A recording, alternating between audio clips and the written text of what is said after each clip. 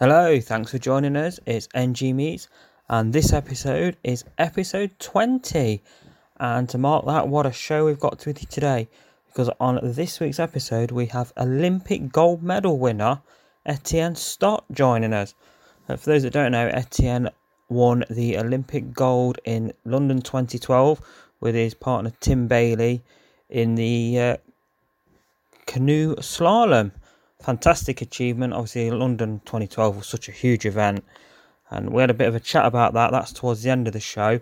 Most of the episode was talking about what Etienne is involved with now, which is, of course, Extinction Rebellion. He's a big part of that organisation, and we had a chat about the recent uprising in London that I'm sure you heard all about.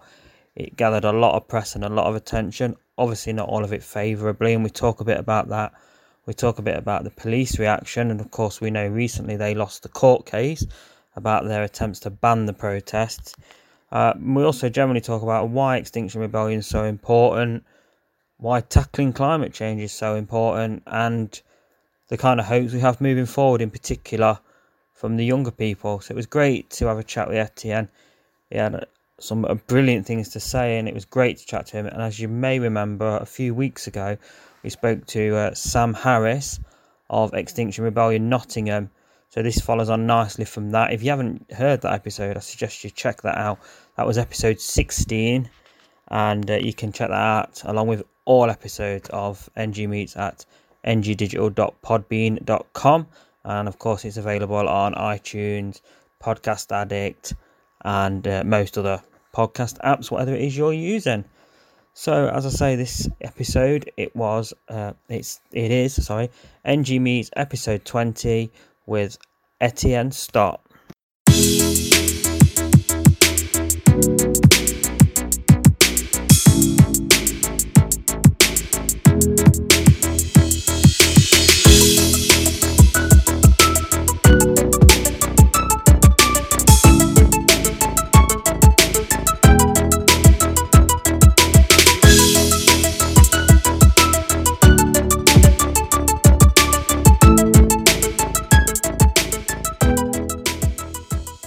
So I'm here today with Etienne Stott, who is, amongst other things, an Olympic gold medal winning athlete and now a member of Extinction Rebellion and campaigner, and also, as of sort of recently, podcast presenter myself. So thank you for joining us this evening. Thank you for letting me be here. It's really nice. No worries. To start with, obviously, as we're recording this today, obviously it won't be when it goes out, but I noticed on Twitter it's actually the first birthday today of Extinction Rebellion. Yeah. I saw a tweet you put up yourself. So it's staggering how quickly that's gone, actually. Yes, about it. It's absolutely incredible, isn't it? I mean, I remember watching, so today is the first anniversary of what's called the Declaration of Rebellion. So that's when they went to Parliament Square, and they read out their intention to say they were going to rebel against the government. And I watched that on Facebook. I can't remember what it was. I must have been doing my Open University at the time. And my friend from Sweden, who is a former paddler, he knows Greta as well, which is even more awesome. He said, "Oh mate, watch this, check this out on the internet," because he knew that I'd been interested in environmental stuff, and I'd sort of just started coming across it. And then this thing, Extinction Rebellion, came on, and we were like, "Oh man, this is cool," you know. And then that was really the start for me, I suppose, of that part of it. But it is astonishing. 1 year, we've achieved a huge amount, and it's grown. You know, it's worldwide. And the last, the rebellion just finished now. The autumn uprising started. I think it was in 70 countries. That's 1 year ago. So wow, it's amazing to think of it. It is incredible. I mean, and it, like you say, it started from sort of a group, just going down into London and the sort of the takeover as they did. Yeah. Then and exploded. I mean, there's sort of Extinction Rebellion groups all over the country. A few weeks ago, we had Sam from Extinction Rebellion Nottingham, Sam Harris on, talking about he's how a top man, good lad, good guy, really good guy. And he's talking about sort of this great thing about it as well. I think is the sort of mixture of people it's pulled in. I mean, because I think growing up when I did, it was always environmentalism was always it sort of tacked onto what they called tree huggers, as it was, you know, the sort of hippie type. But now, I mean, it's people from all walks of life. I realise waking up to the waking up to the impending catastrophe. Well, not even impending; it's happening, isn't it? Yeah. I mean, I think that's a really interesting point that you're making now. I suppose I was reflecting on this the other day, and it's strange that I'd not really thought about it before. But people say we're criticised as being like, what was the word, uncooperative crusties, which is not true.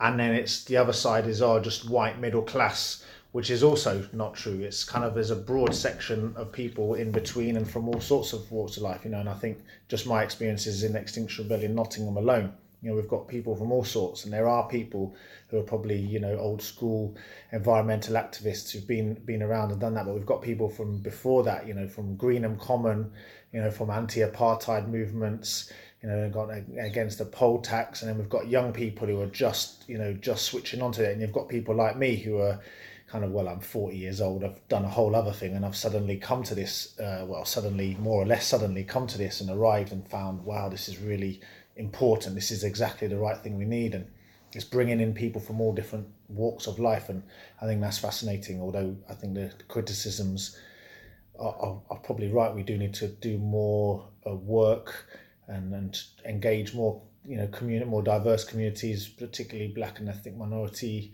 communities. I think that's fair enough, but also it's like, well, we're only a year old, we're really just getting started, so there's so much to do and so much progress being made already. I think so, and it was such a fast moving sort of initiative, and as you said, I mean, like we said, as of today while we're recording this, it's only been a year, and it's staggering to think how much has been done. And I mean, you only have to look, for example, on the Nottingham Extinction Rebellion page to see how many events they do in terms of new member events, family events, events for, people that want to get involved in the full-on campaigns, protests. There's even advice in terms of the, what happens if you're arrested, things like that. And as you say, it's been so fast that there hasn't really been a time, I guess, yet to take that sort of step back and say, okay, what do we need to do now? And I think that possibly played into obviously this year's rebellion. Yeah. There were definitely, I think you yourself commented it, there were certain things that didn't necessarily help the cause, in particular, obviously the tube station incident, which unfortunately, I think the problem there is it was one small incident, but it played into the hands of what is essentially a hostile media attitude towards. Yeah. I mean, there's so much interest in there for you to pick up on. I think that first of all, I'd say one of the things that really strikes me is we can't. I mean, there's been two kind of rebellion periods, since we started. So there was, I suppose there's been three. There was shortly after the declaration this time last year. There was the first action in London, which was the 5 bridges, which was, kind of a bit of a tester of the model, I suppose. And then there was the April rebellion, which was incredible, and it finished. And I think that surpassed people's expectations, perhaps even their wildest expectations, that it would be so successful, so well received, and so incredibly uplifting and hopeful. I think, although we've got to remember, at that time, there was still a huge amount of dispute, and there was a lot of negative press about it at that point, but it was still by the end of the time it was being kind of hailed as a success, and that it was being understood as an important thing. Whether this time round, I think it's been there's been a whole cycle of growth, more people coming in, and I think it's made it. And I think the media now have been prepared, the critics have been prepared for what they wanted to say. And I think that has made it really interesting in terms of what we managed to get across. The police tactics were very different, and also it was also an interesting situation insofar as the political time in our country's existence. I thought there was a huge opportunity to contrast Extinction Rebellion's vision of the future and its idea to go beyond politics with the National Citizens Assembly with their absolute impasse, logjam, whatever words you want to describe of what is going on in our parliament up until now. And perhaps there's a bit of movement right now, but we're still not yet to see how that fully develops. And I suppose looking back at this period, perhaps in 5 or 10 years' time, this rebellion in October 2019, perhaps we'll see what it really meant, what it created. And I think as well, the tube action will also be reflected upon at length, and is being reflected upon at length, and what significance that plays will also be kind of clear in as we look back from further away. Definitely. And I think, like you say, part of the issue there, like you say, the initial rebellion event and maybe even the April one, there was no time for those critical or against it to prepare. Yeah. As you said, since then they've had, I think it was well known there was going to be one on the, a year later. They've had time to set an agenda plan, and it clearly feels like pressure was definitely placed on the police to take what at certain points seemed appalling tactics. It's a really interesting point. I think that's one of the amazing things. It won't come as a surprise to your listeners and perhaps to you that I'm a big advocate of Extinction Rebellion. It's extremely well thought out. So when it appeared a year ago, I think it was actually the product of a huge amount of preparation work, because it kind of arrived in this amazing, almost kind of formed way, with these structures and the systems and the training kind of setups kind of already, in a formed way. But now, again, a year on, it's like it's still growing, it's still developing. But when you're talking about the relationship with the police, that's a really fascinating thing that I think we're all considering as well at the moment. I think and my experiences with the police have always been really respectful, polite, calm and peaceful. And I thought that was an amazing thing about the April rebellion. For me, that's that was it was the second time I've really been encountering the police in this way. But this time round, I think a lot of people in Extinction Rebellion started to realise, we hear these voices that were saying actually, the encounters with the police by different members of the community might not always be that way.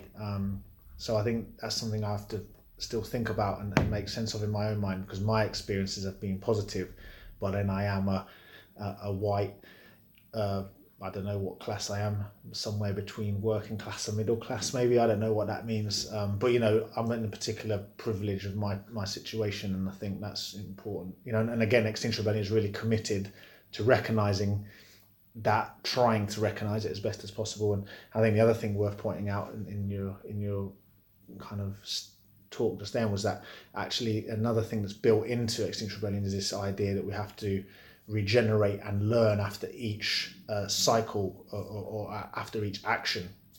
So this idea of reflection and learning is really built very strongly into it. So there's a kind of a bit of a shutdown period where people can relax, get their heads on, kind of get back to an even keel. And we then look inside ourselves as a movement, look outside and try and take stock and learn and evolve. And I suppose this relates to my learnings as an athlete as well. You never really know what's positive and what's negative until you've processed it, drawn lessons out of it, used those lessons, and then you know whether the lessons were good or not, whether the experience was a useful one, I suppose. Yeah, I mean, you can only hindsight effectively, as they always say, cliche, but it is a wonderful thing to have, and it is. I mean, it was huge, a huge movement. Probably, I think everyone knew it was going to be big, but it was probably even bigger than anyone expected, and that is always going to lead to all sorts of things happening. Yeah, I mean, I thought, from following it, I thought it was fantastic. Not everything, you're never going to get everything right. Yeah. But it's certainly, I think, it did what it needed to do, and that's to keep this debate going and highlight it, especially at a time when one particular political storyline, if you want to call it that, is making it difficult for anything else to get a spotlight for even for that short period. And the climate crisis environment was on the front pages of the paper. What else is making the front pages of paper over the last couple of years? And I think that's one of the things that, again, we're into this kind of difficult territory. For example, looking at the tube action, I think that was my guess or my suspicion would be that action was born out of desperation, that we're in an emergency situation, that the campaigns, are they getting traction? Are they getting the space, the column inches, the attention of the public that they deserve? And let's be honest, they deserve it, because these are an existential threat. And I suppose when people start to think that their voices are not being heard, you get people acting in ways that are potentially unpredictable, and that's, again, one of the amazing things about Extinction Rebellion is it's decentralized, so groups have got the power to act autonomously provided they act within the principles, and this group were doing so, but their intentions were, I think, fairly clear. And I think it was incredible to see this kind of descent into violence that we witnessed, because of a very, which is a significant disruption, but let's just say it was half an hour or something like that, and there may be more knock-on consequences. I can't presume to know all of them, but I think a lot of people were saying, well, look, what happens when the food starts to get really expensive or starts to run out on our shelves? What happens when our water supply is not constant anymore? We can't take that for granted. You're going to see friction, you're going to see social breakdown, you're going to see these ugly scenes potentially. And I think that's certainly what motivates me. I see the environmental and ecological crisis, kind of the cascading effects of that, essentially turning our society into a really unhappy, sad, dangerous and unpleasant place. And that's where I don't want to live. And in fact, I don't want the people I care about to live there. And I don't want the children who I know of my friends, I don't have children of my own, but I don't want to see those children having to behave or being victims of behaviour when people are just trying to survive. That is what terrifies me, that vision of a really unhappy, really difficult future. And I think the action on the tube, I suppose it blasted the doors into the, to get on the news, perhaps for the wrong reasons, but actually it put it into the eyes. And that's one of the ideas about some of this disruptive action is it's to get attention. And at the end of the day, some people will have an opinion. Well, it's designed to make an opinion, and then people will be like, okay, some people will be disrupted, and perhaps they will be never forgiving Extinction Rebellion. But perhaps some of these people will go home and go, actually, these people have got a point, or perhaps they'll think to themselves, actually, this is important, because when they really consider the disruption that we're trying to prevent, then this will be seen against in that context. And I think, let's just say, I don't know, I saw it today, the California wildfires, this again is these consequences, this disruption writ large on a small scale, let's say, and this is what we're having to try to avoid. And if it takes, grasping the bull by its horns and making these huge, loud noises, then I think, I can understand that. We've got to be careful about how we do it. We don't want to, I think in lots of ways, we'll not be able to judge the effect of that tube action for a little while longer, but it creates engagement. And I suppose Extinction Rebellion, is trying to create engagement. I think, and arguably, I think that, the whole point of disruption is to disrupt protest. I mean, I've seen people say, I fully support the protest, but can't they do it on a Saturday, or can't they do it at the way them? And it's kind of like, that's missing the that's kind of missing the point of a protest. That's like telling teachers to only go on strike in the holidays. If you don't make an impact, people will ignore it. If your protest is just walking through a park, and there's marches are valid at certain, for various reasons, but if you want to be heard, then you've got to make a nuisance of yourself to be heard. Then that's not a new thing. That goes back to, that's how change gets enacted all over the world. Yeah, I think you're right, and I think that I suppose it escalates. In some parts of the world you don't need to do very much. In some places you have to be incredibly brave just to stand out on the street. But I suppose what's interesting, and I think one of the tasks that Extinction Rebellion have to do better at, or to improve. I mean, there's in this situation you can improve at everything, but I think to explain to people this theory of change that we have, which is saying actually yes, this disruption is part. It's not disruption for disruption's sake. It's part of a theory. It's part of a line of historical evidence that suggests this is actually the most effective way of creating the social changes that we need. If there was a more effective way, and I say this to lots of people, believe me, it's not.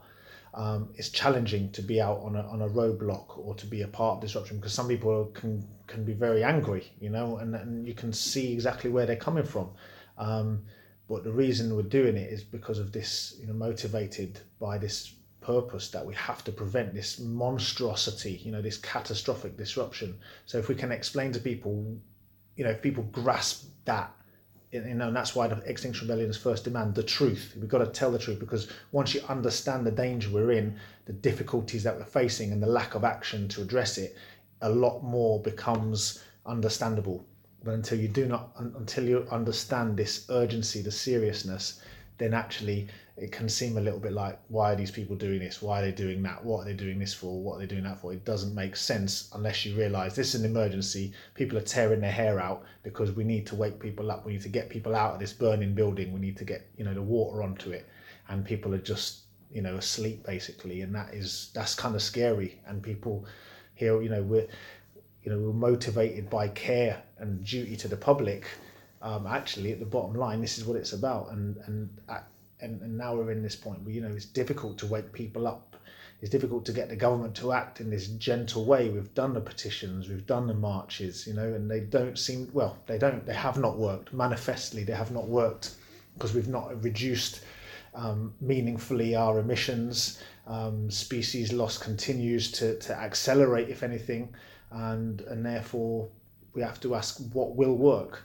And I am absolutely committed to non-violence. It's proven again to work better than violent campaigns. And I think that, people will realise that it also wins the peace. It means that the once the campaign is finished, you do not have this residual,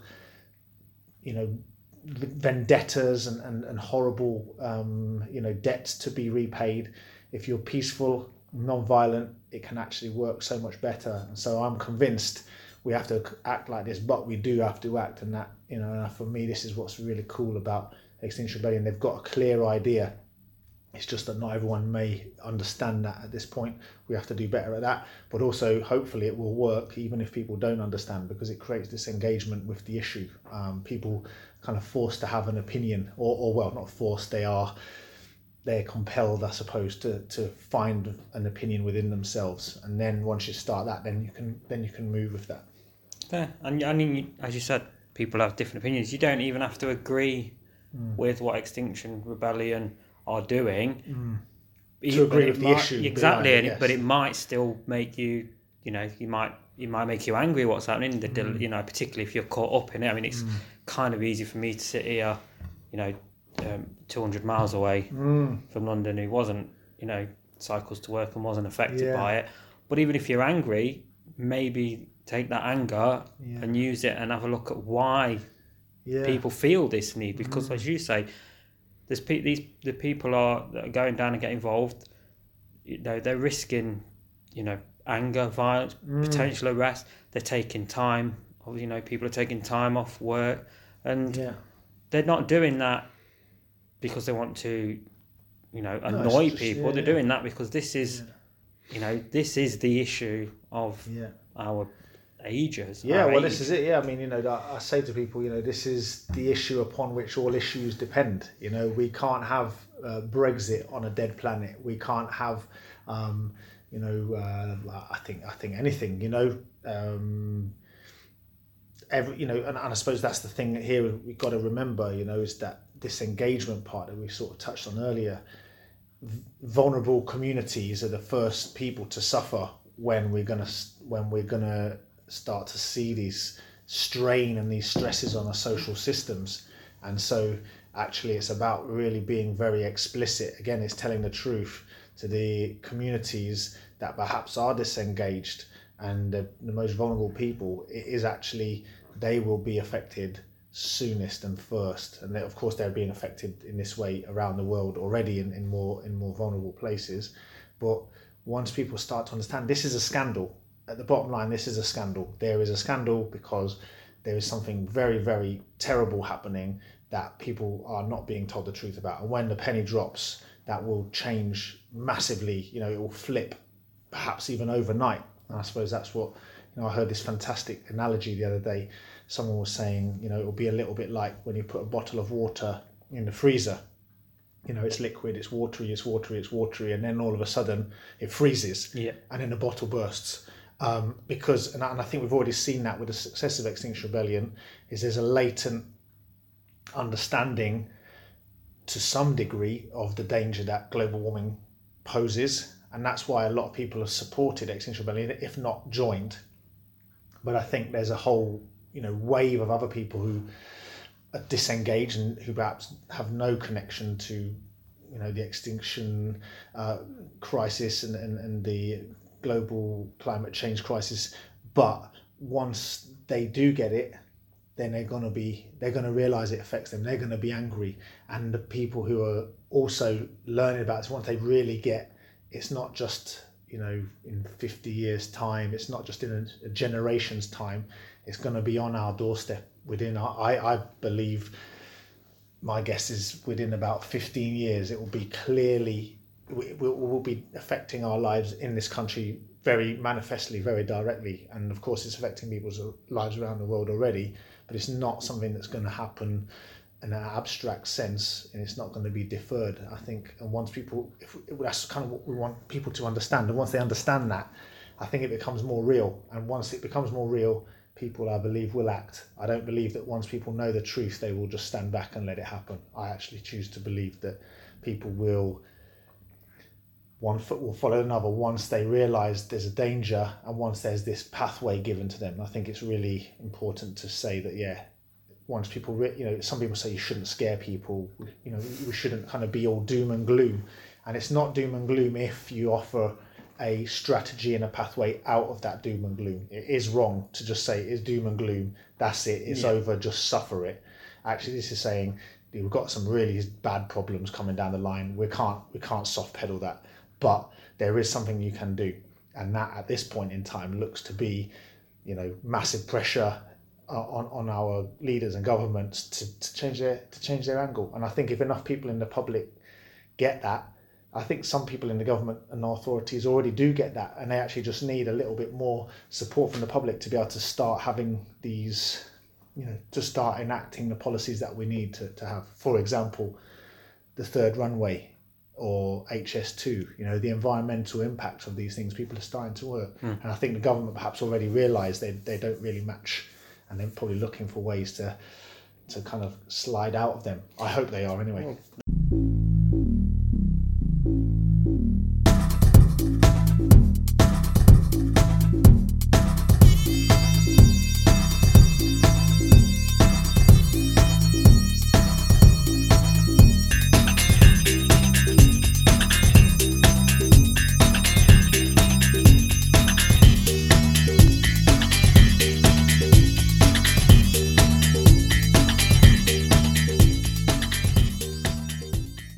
Current Prime Minister, I think he still will be when this goes out. Yeah, well, who knows, man. It should go out before the election. But I mean, he was dead against the third runway when he was mayor of London, and he was quite, he was outspoken, big on, for sure, and he was, quite big on the bikes, and quite good at taking credit for the bits of that he didn't have a thing, but he always has. But as is often the way in politics, and this is part of the problem. One, that politics is entirely based on short cycles because they're only thinking to the next election. Yeah, absolutely. But also, as he did, he changed his mind when it suited his political needs. Yeah, and that's been a constant problem, I think. But as you say, hopefully, we're seeing more among. We're definitely seeing much more from the Labour Party in terms of supporting the Green Deal. I mean, it's interesting seeing what's happening in America with I can't remember the name, but the Green New Deal there from the sort of the new Democrat people that are coming through. There's a long way to go to win enough people, particularly in America, where it's massively, even more so than here, the power but also the power of the lobby groups in America. Yes, of course. The power of big oil and things like that over there is going to take a long time. But I think it does feel, and Extinction Rebellion, I think, have had a part of this narrative, that even the media that haven't been overly supportive of the campaign, the events, the way they are reporting about climate change certainly feels more that they are reporting it as an issue. We're not getting so much, and one of the big problems I always thought was, take for example the BBC.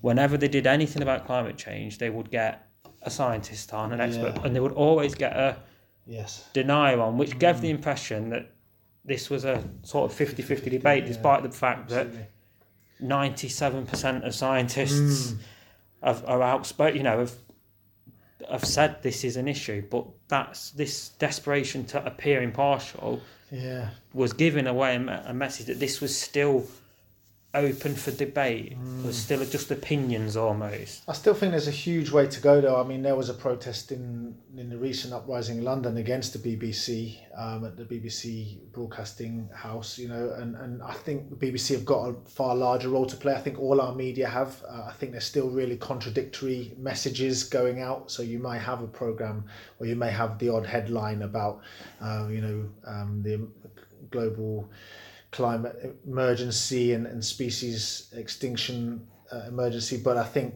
and then you have the next thing, like a documentary about amazing lifestyles of the rich and the famous, or global travel programs which don't mention the impact of these things, or you have mentions of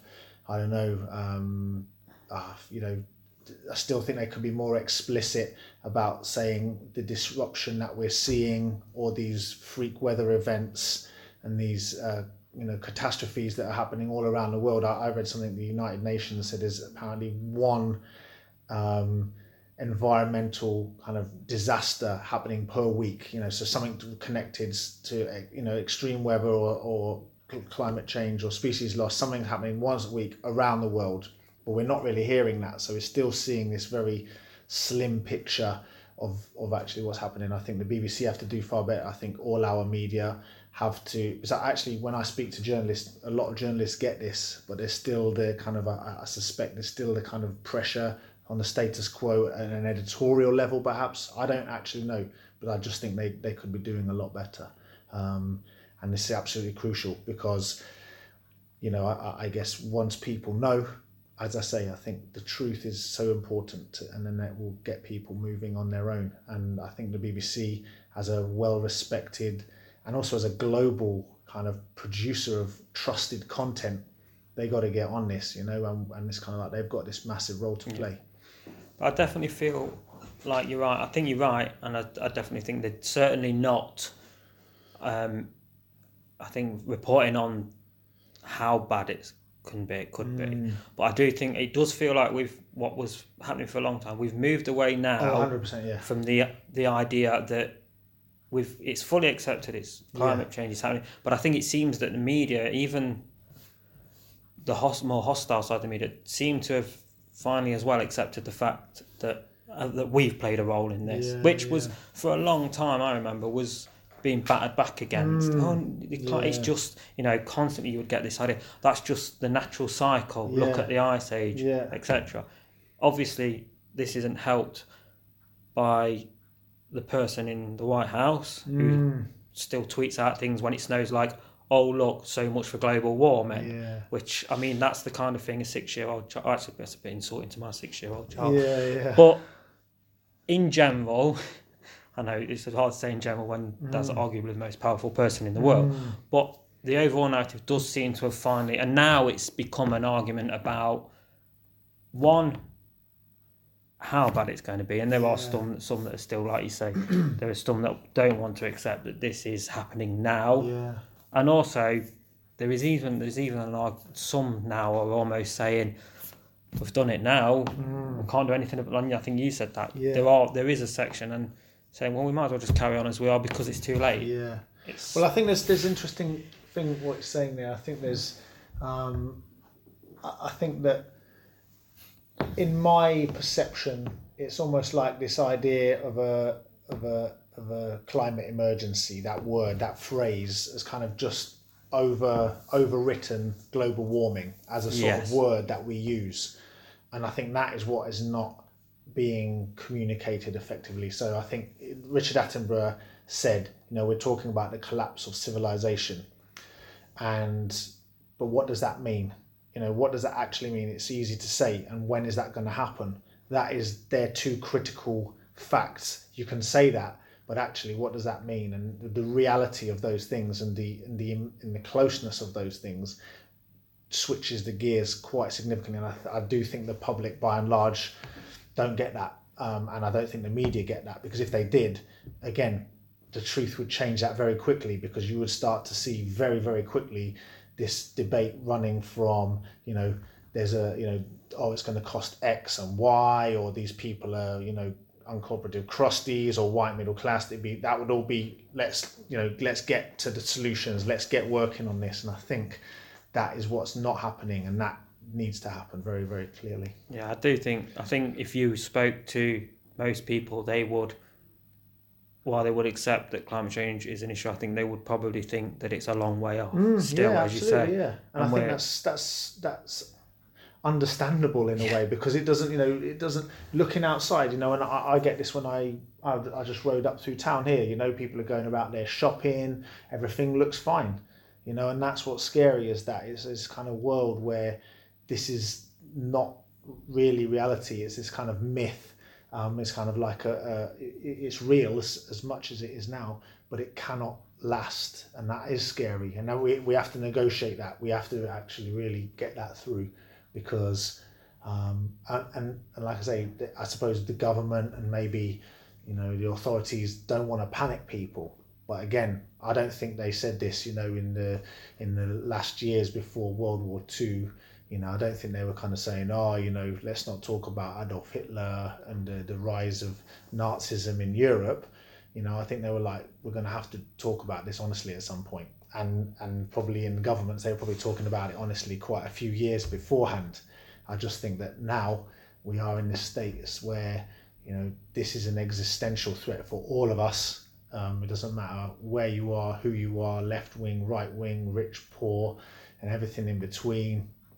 And this is going to affect you. And once that changes, that's what gives me great hope, because everybody has got a stake in here. And once people get that, it will mean that I actually think it will bring us together, kind of unify all of these things behind this idea that we must survive, because I think that people will realize that, although I am also equally terrified that we will be bickering and wondering whether the Green New Deal's good, or whether we should have more nuclear power stations, or this, that, and the other. We'll be meandering around while we actually should be acting. Yeah.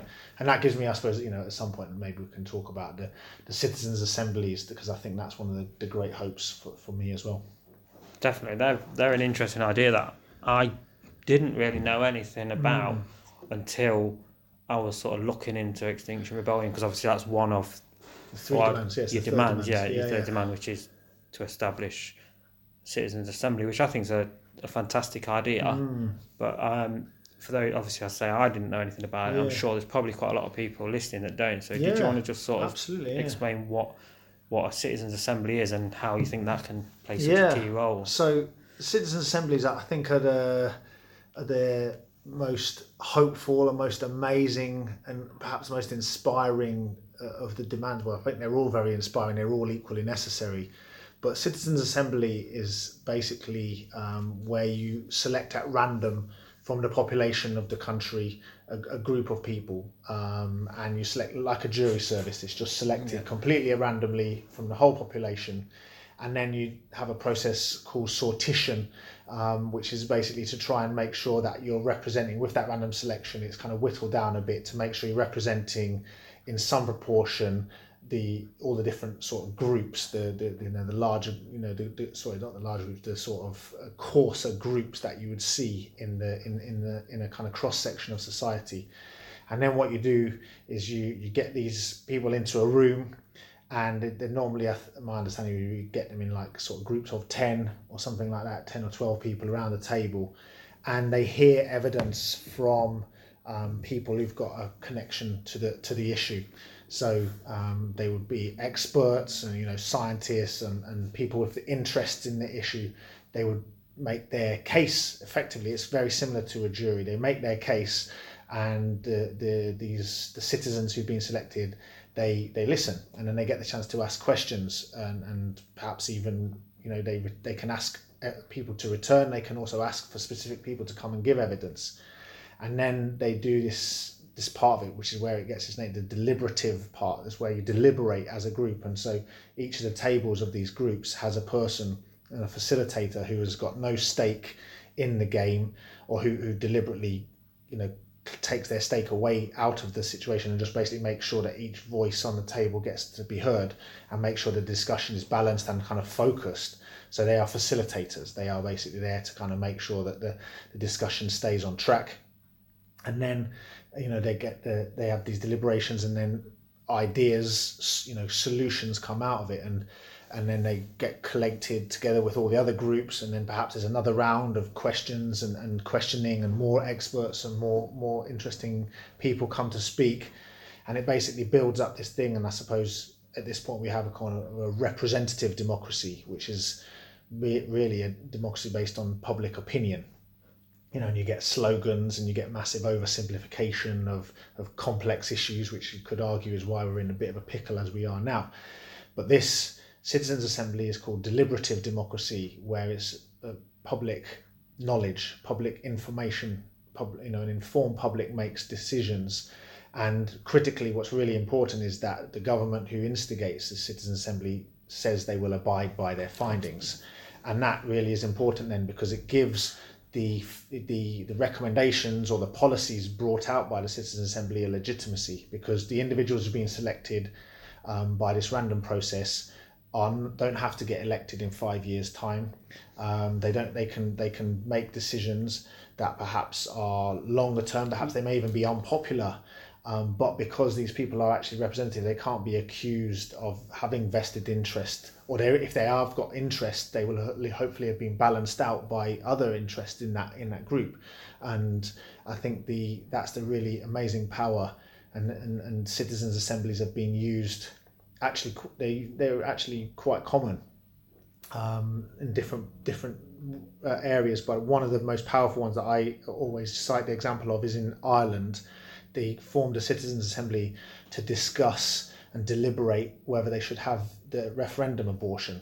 So on such a toxic issue in Ireland, such a politically divisive issue, it was actually completely toxic for any politicians to even go near this question, to discuss it. They would just lose or gain, too much. It would be too messed up.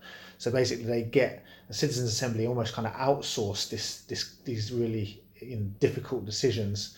And in Ireland, this process came to the conclusion that they should have a referendum on abortion. And I think that's the key strength of Citizens' Assembly. They have a legitimacy because they're people, they're actual normal people. They are less kind of corrupted by the vested interests and by lobbying and all that sort of thing. And also, they're not bound by short-termism and these sorts of really constraining kind of electoral cycles. So what Extinction Rebellion want to do is they want to say, look, to the government, we've got this task. We need to get to carbon neutral by 2025 or whatever that ends up being when the demands, when the government sort of agrees. I suspect, that they will say to the Citizens Assembly, look, we need you to get on the case here. We'll provide you with the money, because they do cost some money, because people have to take perhaps time off work, or perhaps they just do it at weekends, but there has to be some sort of way of, has to be funded, and you also have to find a venue for all these people, whatever they are, they don't just happen out of the blue.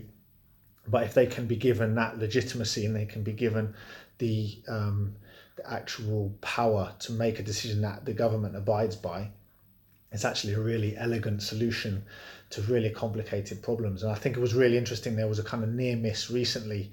I think it was Rory Stewart, one of the Tory leadership candidates. He was advocating for a Citizens Assembly to kind of try and break the deadlock on Brexit. And I guess whatever opinions you have on it, I thought that was really clever. He didn't get very far in the whole thing. But actually, Citizens Assemblies are a really good idea, and they're not just a completely new idea. They've actually quite a lot of systems already have used them, and they've made good decisions, and they've actually made powerful, democratic and just decisions as well. So to me, that is a really amazing, I don't know, it's a hopeful thing. And I think if we can get that, it would be absolutely incredible, and I believe it would. I suppose one of the criticisms that I hear, sometimes is, Extinction Rebellion doesn't propose any solutions, and we're like, nah, don't worry, the solutions are out there already. There's more than enough scientists, engineers, psychologists, sociologists, economists who have the models and understanding, and they've got some expertise in what to do. It's the will that is lacking. And actually, the solutions just need to be brought together, coordinated in a just way to share the impacts of those, and actually get these things happening. So for me, it's a very, very neat, and it also means what's really cool is that in Extinction Rebellion, we don't get bogged down in debates about solutions. Should we have nuclear power? We all probably have opinions on that, but actually, it's like, let's listen to the experts who've got the opinions on it, and that for me gives us a liberation. We're a bit freer to be able to just press for this solution, as in the kind of the gateway to the solution. And as soon as we get to that gateway, we let them go. And I heard this another analogy, just to maybe make it even clearer. I've not been very clear. Is I suppose there's this idea that we're flying in a plane. We're kind of going towards this massive cliff. The pilots are just either asleep, drunk, bickering, whatever you want, and the people in the plane are like, we need to take the controls here, and they break into the cabin, and the pilots are doing whatever, and we're like, but actually we're not saying we're going to take control of the plane. We're saying let's find some pilots who actually can out of it, and get this done. So that for me is a really kind of neat way of saying, this is not crazy talk. This is all actually very sensible. It's not actually that crazy. I think it's just actually very sensible. Simply, sorry, Gary, got carried on too long. That's fine, and I think that was something that Sam talked about as well. That Extinction Rebellion isn't about telling you how to fix it. Extinction Rebellion is about saying to governments and that, you're the ones in charge, you're the ones with access to the exports. Yeah. We're not going to tell you how to fix it. We're just saying to you, fix it, do something about it. Yeah, and get the people to decide how to do it fairly. And I mean, the Citizens Assembly, I mean, I can, excuse me, I can see why they aren't being adopted by politicians who do have vested interests, because they lose control there. But then that's, to me, sounds very exactly what democracy should be. Well, I think it's really interesting. I mean, there is that sort of terrifying prospect. We could create a Citizens Assembly, or Citizens Assembly could get created, and it just says, oh no, it's fine. On balance, the public decide to just crack on, and that's why. But if the public are informed, I believe that's very much less likely. The next terrifying idea is that they'd be like, oh well, let's just do this, that, or the other. But in fact, it needs to be fair, it needs to be just. But I suppose when I think of in juries, you have all these cross section of people involved in juries, And people might kind of go, oh, we need really clever people to decide about, whether people are guilty or innocent. But it doesn't like that, because when people, and a normal average citizen has got this very profound, weighty question as to this person's liberty in their hands, people step up to the plate with their best thinking, their best knowledge, their best engagement, and we hope juries make good decisions. That's kind of like why it's like that. And I think that's what's amazing about these citizens' assemblies, is that we are investing a huge amount of hope into the fact that they will be just, they will be sensible, they will be fair, they will be clear, and it rests upon proper information and proper public knowledge. And we can do a huge amount of getting the public informed before those citizens' assemblies even start. And I think that sort of basic literacy in the situation is really, really important, because again, this is the most important issue facing our species, our history. Oh, and just the planet. Fundamentally. And I think, like you said, though, we're not, you're not talking about just taking 20 random people and putting them in a room and saying, figure out what to do about that. You're talking about taking these people and then presenting them with what they need to know, putting the experts in front of them, putting the people to tell them, and then to make an informed decision based on what they've heard. Like you people said, say, how do you choose the experts? Who chooses the experts? How and actually that's another really important thing, is that the experts, you get groups of experts to select the experts. So it's not just done. You don't just go, oh, we like the look of that guy, let's listen to him. So it's like the peers of these, let's say a climate scientist, in a certain area would be like, we want this guy to speak. So I think that's, again, there's lots of ways that people, it's built in this kind of very, and again, it's just very, very clever. And the more I learn about it, and I can't claim to be an expert about it, I've learned as much as I can in a short time. I'd like to learn more. And I think, I really encourage people, because it is really clever, especially when it sits in contrast to the shenanigans, and it's this idea, I suppose, again, of collaboration. I think that's also really important to bring out, is that our democracy is adversarial, which means, if black and white is black, it gets kind of, you have to argue against it, even if it's a sensible position.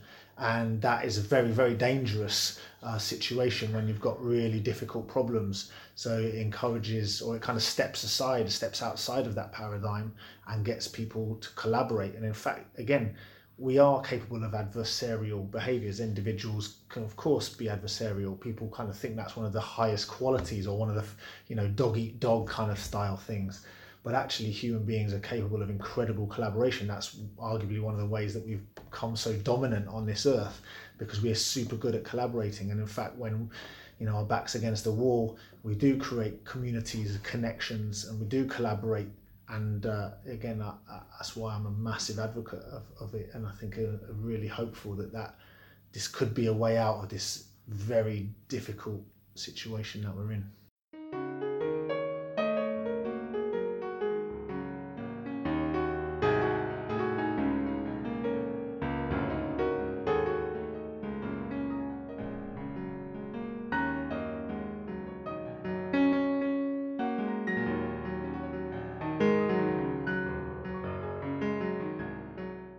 like you say, one of the key things is getting the message out to people, so they understand the situation, they know what's going on. And I think from a personal point of view, one of the most sort of hopeful things for me is the young people, particularly the school age, with the school strikes. Obviously, you mentioned earlier Greta Thunberg, who has created this incredible movement alongside. At the same time, things have gone from being one girl sitting outside I think the Swedish Parliament to speaking in front of millions of people in New York. Absolutely mad, isn't it? But it's great that these kids seem to be understanding it, finding out what's going on. And obviously, because for them, this, as you say, it's happening now. In parts of the world, it's already happening will dominate their lives, but it's their entire futures, and it's their children's futures. And I think that's very easy, and I think you said it's something you have to battle against. It's very easy to be very negative about climate change, because obviously a lot of the reports are extremely bleak about the scale of what has to happen or what needs to happen. That it is easy to look at that and go, we've screwed the pooch already. We've missed our chance. But seeing these youngsters come out, and hopefully they can keep going, because some of them are being attacked in horrible. I mean, some of the stuff that's thrown at Greta Thunberg from people like Piers Morgan and that idiot from UKIP about is appalling. You know, the comments made about her autism, her being controlled, but the same as in a more general scale, just the sort of criticism being aimed at children for taking time at school, and even teachers. You know, I've seen people claiming they're being, these kids are being indoctrinated by teachers to believe this, but they've kept going. I mean, in just before the Extinction Rebellion recently, there was another big strike. It's really heartening, isn't it? I think that and I think young people have got this incredible role to play, and I think they can do so much more. I think they will do so much more, because I think, again, some adults be like, oh yeah, how does this affect me? What's it going to be? But I think these young people, once the penny drops, again, it's not going to drop. It's going to clang. It's going to land, bang. They're going to be. Of course, there's so many more people to be engaged. Young people are by far not a homogenous group. They don't all care about the environment and their future yet. But when they do, again, there's going to be this scandal is going to explode in their world. They are going to be furious. They're going to be absolutely unjustly outraged. And young people are going to be able to say with some justification, I suspect, what were you thinking? What were you doing? And they're going to be angry. And I suppose one of my senses is that, we're better off getting this started now, because if we wait for a few more years, and you're going to get these 16-year-old young, these people who are young now, whatever how old they are now, once they get to be a bit older and there's still nothing has happened, it's going to go off. There's going to be massive, problems. I think there's going to be massive organisation, and there's going to be incredible amount of energy to create changes, and that could be in the form of civil disobedience at first, and it's going to be difficult for authorities to handle. So I sort of think they should have an eye strategically. They should be thinking, actually, we need to get started on this now. There's we've got to take our medicine, otherwise we're going to end up having to take it worse later on. And I think that's fascinating kind of thinking. I mean, that's my own kind of thoughts on it, but I suppose maybe other people are thinking like that as well. Yeah, it's like you say, it's definitely because they certainly seem more engaged about it. Obviously there'll be ones will drop away, and one of the biggest problems, and I've talked about this before, obviously, is it is a huge issue. It's a massive issue, but the problem is trying to engage people when we're talking about, like you said, the people that are going to be affected most are the people at the lower end of society, who are, quite frankly, are spending 99% of the time just thinking about how to make sure they've still got food at the end of the month. That's the injustice here, right? Yeah. This is what you can be motivated by self-interest. You can be motivated by all sorts of things, but actually there's a burning injustice. There's an injustice, and it's happening. It's at a global scale. The fact that the poorest people around the world, the people who just didn't make this problem, who are suffering already, so we don't tend to care that much about them because they look different than you and I. They are living in a part of the world that's far away from here, and their problems, we can look at them and go, yeah, that's nothing to do with us. Perhaps we even might think it's their fault. But actually it's wrong. This is happening. It's our fault. It's our habits, our lifestyles that are causing their lives to be miserable. And then you're going to start to bring that onto our shores, when there's not enough food and water to sustain people all around the world. There's going to be migrations, there's going to be tensions, there's going to be wars. It's going to bring this to our shores, and we're going to see We're going to have big questions to ask about what sort of society we want to live in. You know, where does our food come from? What do we do if, you know, if we are good people, which, you know, we think we are, what is a just way of dealing with this? And then you're going to have all these pressures on these groups. You know, you're going to have black and ethnic minority communities are going to start to struggle. You're going to have poor white communities are going to start to struggle.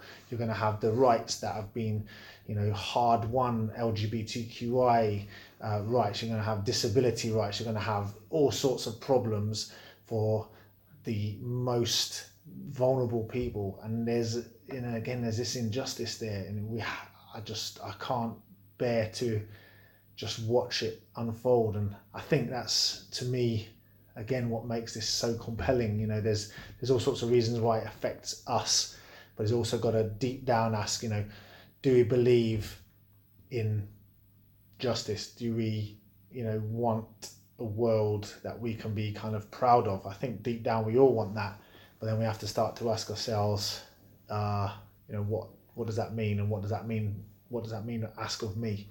And I think that's a hard question. There's no doubt, and of course, a lot of people, we are very good as human beings at swerving away from those sorts of questions. But I think we are in these times probably very similarly to in the build up to, maybe it was like this before the Second World War. You know, there was this massive threat. People were searching themselves. You know, who is gonna tackle Adolf Hitler and the Nazis? Who is gonna go out there and, you know, end up there? They had to risk their lives, and they had to. There were people who knew they weren't going to come back, and yet they stepped up out of a sense of responsibility, a sense of duty. And I think we're going to have to start to see it in this way. I believe, for me, I am motivated by a sense of responsibility and a sense of duty. It's like that classic, you know, if not me, who? Yeah. And if not now, when? You know, this is it. We're getting to that point now. You're going to have to decide. People are going to have to say, am I going to be involved here? Or am I just going to watch it? Am I going to be involved or am I going to just, you know, cry in my cups when it all goes wrong? It's a matter of a bit of imagination and a matter of some soul searching. And I think that's just the way, you know, that's a tough situation to be in, but I think that's important to recognise that. I think this is, at the end of the day, that sort of quality of this question. And I think as well, and there are so many ways you can do something. You don't, you know, you don't have to be going and sitting on a road in London. Yeah. Even if it's just, you know, emailing your local member of parliament, your you know, in the run up to the election, finding out where your candidates stand on this issue, what they plan to do about it, what's in the manifestos. You know, we know obviously not everybody can go and down. You know, not everyone can get 2 weeks out or even a few days out of work. You know, commitments, family. But you can, like you say, you can message your MP. You can, even as little as trying to engage somebody who isn't talking about it or isn't paying attention to the evidence, or is even dismissive or doubtful of it. And an interesting thing that I've heard people say, because obviously, again, we hear even now still some people that are dubious of the claims. They think they're over exaggerated. And I think Sam also mentioned this. Even if, and this isn't what's going to happen because the experts have studied this for years, but even if it turned out in 50 years that climate change wasn't anywhere near as disastrous as we thought it was going to be, what's the worst that can happen? We still end up with a better planet. Yeah, I think that's really important, you know. And I suppose we have to be careful, because I think the science is unequivocal. I think the error, I suppose, where it will come in is it's unpredictable as to what will happen when we reach these tipping points and when these tipping points will arrive. And I think you of course you recognise that. But I think what is really, really critical that you kind of alluded to is that there has an Extinction Rebellion again needs to really explain this and push it. We do as best as we can, but of course the media and with some justification tend to focus on the disruption and the protest. So I think that one of the things that we have to one of the things that people perhaps don't see about Extinction Rebellion, they tend to focus on the disruptive actions or the disobedience, is Extinction Rebellion also really pushing on this idea of a regenerative culture, and this is something that is fantastically exciting because I think a lot of people know there's something kind of wrong in our society, in our system. People are disconnected, perhaps from themselves even. People are disconnected from their communities, from their family members. We have these kind of thin connections with the social media, perhaps. We are mentally unhealthy as a community. We have physical ill health. We have, absolutely tragic issues, homeless people, poverty, in-work poverty, loneliness. I can kind of go on, and disconnection from nature, all these things. Actually, Extinction Rebellion is trying to model and live in this way where we can live with greater connection with individuals, where we can have communities that are inclusive, that are not totally all about this dog eat dog, relentless pressure, and the pressure exists no matter what level of society you're in, it seems, to some degree. Although some people probably don't feel any pressure, but there are some very rich people who are living under very high pressure situations. There's some very, very poor people who are also under great pressure, although it's a different quality, I suspect. But the regenerative culture is about trying to actually live in a more loving, compassionate, connected communities, create these communities that can survive better when situation gets perhaps more difficult. If we aren't successful in completely stopping this, which I don't think we can be, there are changes on the way, they're baked in, and we're going to have some big changes. But this regenerative culture is about creating resilient communities, but actually happy, healthy, nice places to live, where people can actually feel human again, rather than just being cogs in a machine, or tiny inconsequential beings watching these cogs just grind up the earth, grind up their friends and family, even perhaps in this system. So for me, there's a really interesting kind of area there, and there's a whole economic side to this as well. I suppose some people sort of assume perhaps that Extinction Rebellion, or that maybe the Extinction Rebellion members are anti-capitalist, and perhaps some of them are, but I think there's a really interesting narrative there, because actually there's lots and lots of different economic systems that are not this rampant, unfettered free market neoliberal capitalism that we've got, that is basically grinding society up and destroying our world and our planet, and consuming our futures and turning it into money. There are other alternative systems that look something similar to what we're doing perhaps, but actually are operating in a very different way, in a regenerative way, where the money is being used to create a future and invested in the future in a very different way than what it is right now. So I think there's this huge area that we have to explain, and also people have to learn about as well. I recommend, there's a book called Donut Economics. I read it recently by Kate Raworth, and she explains these alternative economic models, because I suppose a lot of people think there is only one economic model, and that's the one we're in now. Yeah. We've got to somehow make that work when it manifestly is killing us. So there's a huge amount of work there to sort of to demonstrate, and also to live ourselves. We're brought up in this life, highly pressurized, individualized life. We can almost not imagine of another way around it, yet actually there are communities around the world where this is a normal way of life. It's different, very different from us. They probably don't have some of the things that we think are absolutely critical, yet they live really happily, and I'm hoping that we can be working towards that. At the same time as we are changing, getting the government to act, we also need to be modelling this alternative as well. No, and that's going to be difficult. Changing a mindset is very difficult. But then also when you do that, it's a bit easier when people see that the situation as it is does not have to be like this. At the minute, I suppose a lot of people just kind of go, yeah, that's just the way it is. But it doesn't have to be like that. I do not believe it has to be like that. And there are alternatives. They are different. They're going to take some changes. But once people realise, their imaginations, I suppose, are opened up, and their eyes opened up, that there are alternatives, I think that's, to me, going to be a huge step as well. Because at the minute, of course, they'd be like, why should we change? What do we change to? There's no alternative. And in fact, that's not true. Excellent. We're going to have to wrap things up soon. Obviously, we could talk sort of all night about what needs to happen, the things that could happen. But I wanted to talk obviously about before you became a part of Extinction Rebellion. Yeah.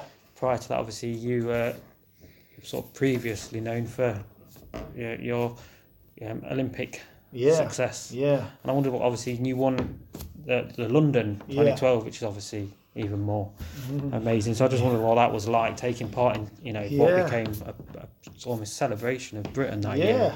Oh man, I mean it was incredible. I was 33 when I won the Olympics, and I'd been canoeing, I suppose, pretty seriously. I mean, canoeing being a central part of my life since I was about 13. So I'd started canoeing when I was about 10 or 11 in the Scouts.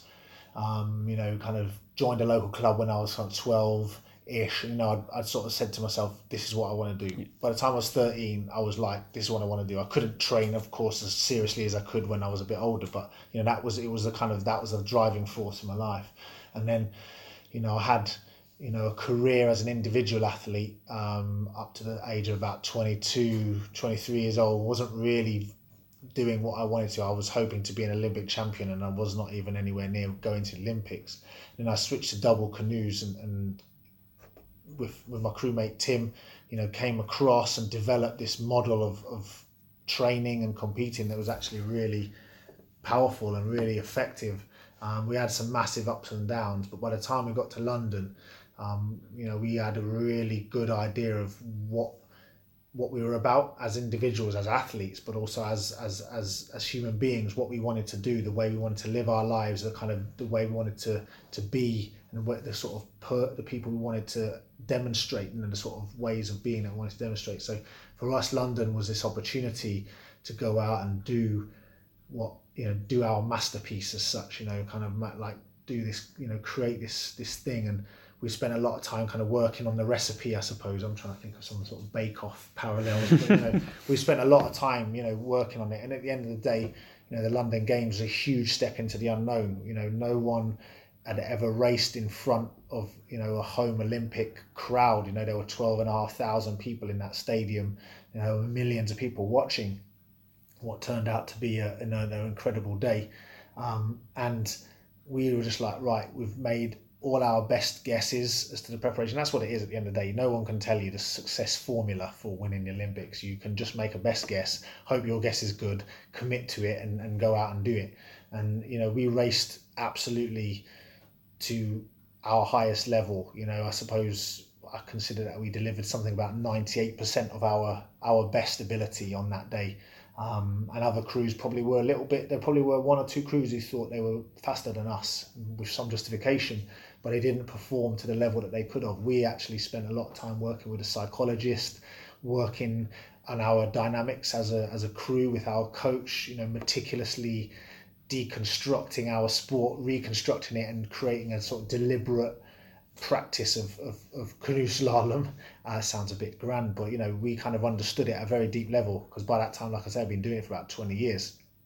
And we just did this run in London, which was like, wow, that was a good run.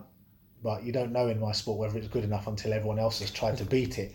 And so the other guys one by one came and tried to take our time down, but they didn't. And we were like, whoa, we've just won the Olympics. And it was like, that moment our lives changed, absolutely. That, we are the same people, I'm the same person, but everything else is different. Everyone looks at you as an Olympic champion, and I suppose people have some expectations of, your qualities and characteristics as an Olympic champion, what sort of person you might be. And I think that is kind of quite positive in some ways. It means, and in some ways it's justified, but in other ways, you've got to explain to people, man, I'm just a human being. I was extremely lucky to grow up. I grew up in Bedford, and there was an amazing scout group there with some amazing leaders. Then I joined an amazing club, and there were amazing volunteers who coached me and helped me and ran the races that I went to. And then I met some amazing coaches as I got older, some people who helped me to learn, and met some amazing people who helped me to get to where I was. I work ridiculously hard. I can absolutely, that's my main talent. Worked very, very hard, had some amazing luck, good fortune, had some bad times as well. But the very fact just to have London Olympics in your home country, at that time when we were good, at the time when we had figured things out a bit, and the fact that we could do that good run of the day, all these massive chain of events line up for something like that to happen. And I consider myself exceptionally fortunate. And I suppose that's one of the reasons why I also consider it my duty in a way to be outspoken on something like this, like the environmental crisis, because actually, this I describe it as a platform. Yes, I've been given something of a platform here, and it's not me I didn't make this platform by some of my own effort, but actually it's the public creates this platform. They, if people didn't like the Olympics, there'd be no platform. If people didn't think a gold medal in the Olympics was worth anything, there'd be no platform. But I've got this position where people think that, I might be a good person and I might be an interesting person to listen to. And I think it's a responsibility not to use that for self-aggrandizement and enrichment. It's actually useful to use that as something important to give back into the community. So I kind of feel really strongly that I should do that.